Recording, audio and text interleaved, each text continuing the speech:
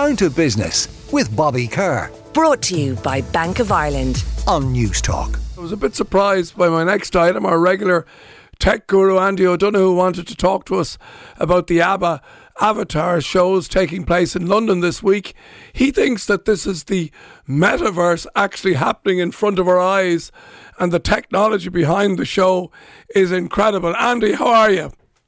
I'm good, and great to talk to you, Bobby. Now, I was going to play Chiquita, but I decided to go with money. Just, I hope you're okay with that. But firstly, you're going to this show, but the whole technology behind it and its evolution has really blown your mind. Is that right? Well, it's, Bobby, for the last couple of years, certainly, we've heard big tech, particularly Facebook, talking about the metaverse. And lots of people say, well, what exactly is the metaverse? And anytime I talk about it, you try to explain that it's sort of this intersection of our real world and our digital lives. How will that manifest itself? Oh, well, will we have to all wear virtual reality headsets and the likes? However, in East London, ABBA have essentially brought the metaverse to life. And you're right, I am truly astonished by the technology and by the speed with which this has come to fruition. It's about 6 years in the making, Bobby, but okay.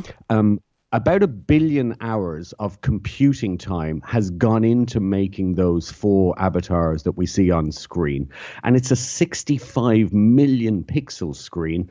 The arena itself, built by Stu Fisher, who are, I suppose, they're entertainment architects. It's got 20 lighting rigs. That's about 19 more than usual. 500 moving lights, almost 300 speakers. But behind all of this, of course, and many of your listeners will not have heard of the company, is a remarkable company from California founded by George Lucas 47 years ago last week called Industrial Light and Magic. Right. So this company that was founded in 1975 by George Lucas, they've effectively driven the technology behind what we now will be seeing, or you will now be seeing, next week in London. Well, exactly, Bobby. And people will be familiar with George Lucas, the man who created Star Wars and Lucasfilm, and is a giant of the film industry. However, in 1975, he wanted to make Star Wars, and he needed an effects company. And nobody could do what he wanted to do. And in the greatest sense of the best entrepreneurs, George Lucas decided, well, I'm going to do it myself, and started his own company, Industrial Light and Magic. He started in Los Angeles, in Van Nuys, and the area where his warehouse was zoned for light industrial. So it's a lovely play on words that he ended up with Industrial Light and Magic. They're now based up in San Francisco in the Presidio, the beautiful old military building in San Francisco. But his company, Bobby, from almost the minute they started to change both the world of film and the world of technology.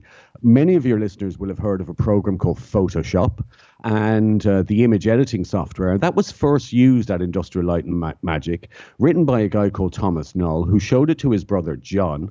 And it had been created as a summer project. They used it on The Abyss, and it was subsequently sold to Adobe. But one of those creators of Photoshop, believe it or not, is the executive creative director at ILM and a giant in the effects industry. But the way that they've moved on, they've led sort of the move from animation into motion capture.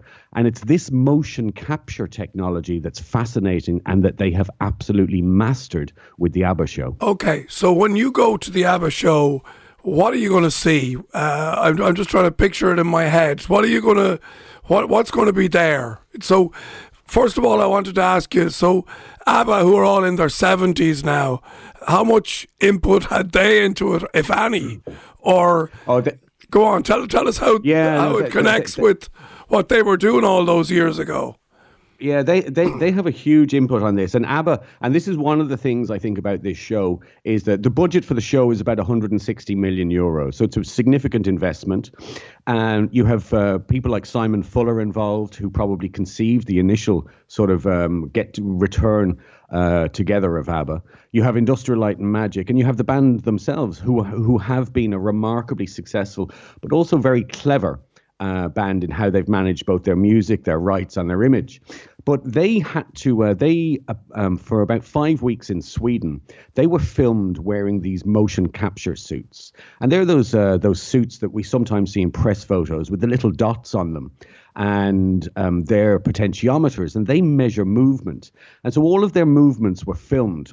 And it was important to be able to film their real bodies, their real gait.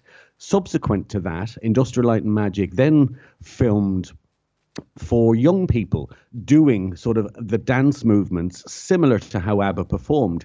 And they were able to mesh that together to create a very, very accurate reproduction of of how they performed in the 70s. And so all of this has been put together, and they're not holograms. I should point that out. And this has often been referred to as a hologram show. It's not. And holograms just don't cut it because they tend to become translucent when you get close to them. So this is a huge screen, and the avatars are 3D avatars projected onto a screen. But when they filmed it, Bobby, they knew exactly what the venue would be like because they built it. And so the light on the screen and in the arena are perfectly matched. And that is part of this metaverse idea that I suggested to you. They've been able to knit this digital world and this arena together in the most remarkable way that people say, after 5 minutes, you forget that they aren't really there. And we've a text in, Andy, which you might discuss with me. Why on earth would anybody want to go and see avatars in concert? My goodness, to me, this is the world gone crazy. It's like, I'll take an aged, real-life Mick Jagger or Bruce Springsteen in person anytime.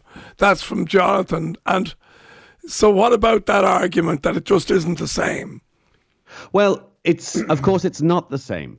But say I'm familiar with ABBA's music all of my life, but I would have been too young to go and see them, obviously, when they were performing. Would I like to see them perform now? Of course I would. But also I think Bobby, in an uncertain world, something like an ABBA reunion is very good news to bring some levity and lightheartedness and 90 minutes of indulgence for a lot of people. But then you couple that with, from my perspective, the evolution of this technology and the way that they've just been able to do this is truly remarkable. And so there's a lot of positives about it. And I would say to Jonathan, though, however, that this will not be the last show like this we see. ABBA have executed this brilliantly with Industrial Light and Magic, but who's next? And I suspect a lot of living artists, and you do need to be alive to make this work well, right? Right. You can't resurrect, they're not going to be able to resurrect Elvis doing this, not effectively. But I suspect there's a lot of people, a lot of aging rockers who are thinking, gosh, we could go on 2 tours next year and we wouldn't even have to leave the poolside. So I'd be able to see the Avatar version of Pink Floyd, hopefully. Now, that would be something. Lights. That would be a big show. Yeah. Just finally, Andy, then, how many people will be there? What sort of crowds are they expecting? And again, you might talk to us after your experience. When are you going yourself? I'm going. I'm not going for a month or so. But I'm really looking forward to seeing it. The arena has been custom built, holds 3,000 people. ABBA, the company behind it, I think have a lease for about 4 years. They're doing 2 shows a day. So the capacity over those 4 years looks like about 4 million people are going to see it. But Bobby, in a remarkable stroke of true Swedishness, the arena is built in a modular fashion, and when they want to move it, they flat pack it and put it on a truck. I thought you were going to say there was a sauna in it or something, but very finally, how much are the tickets? They run from about 25 euros up to about 100, so it's also a fair price, and there's matinees if you want to bring the kids. All right, Andy O'Donoghue, as always, thanks for talking to us. Down to Business with Bobby Kerr. Brought to you by Bank of Ireland. Saturday morning at 11 on News Talk.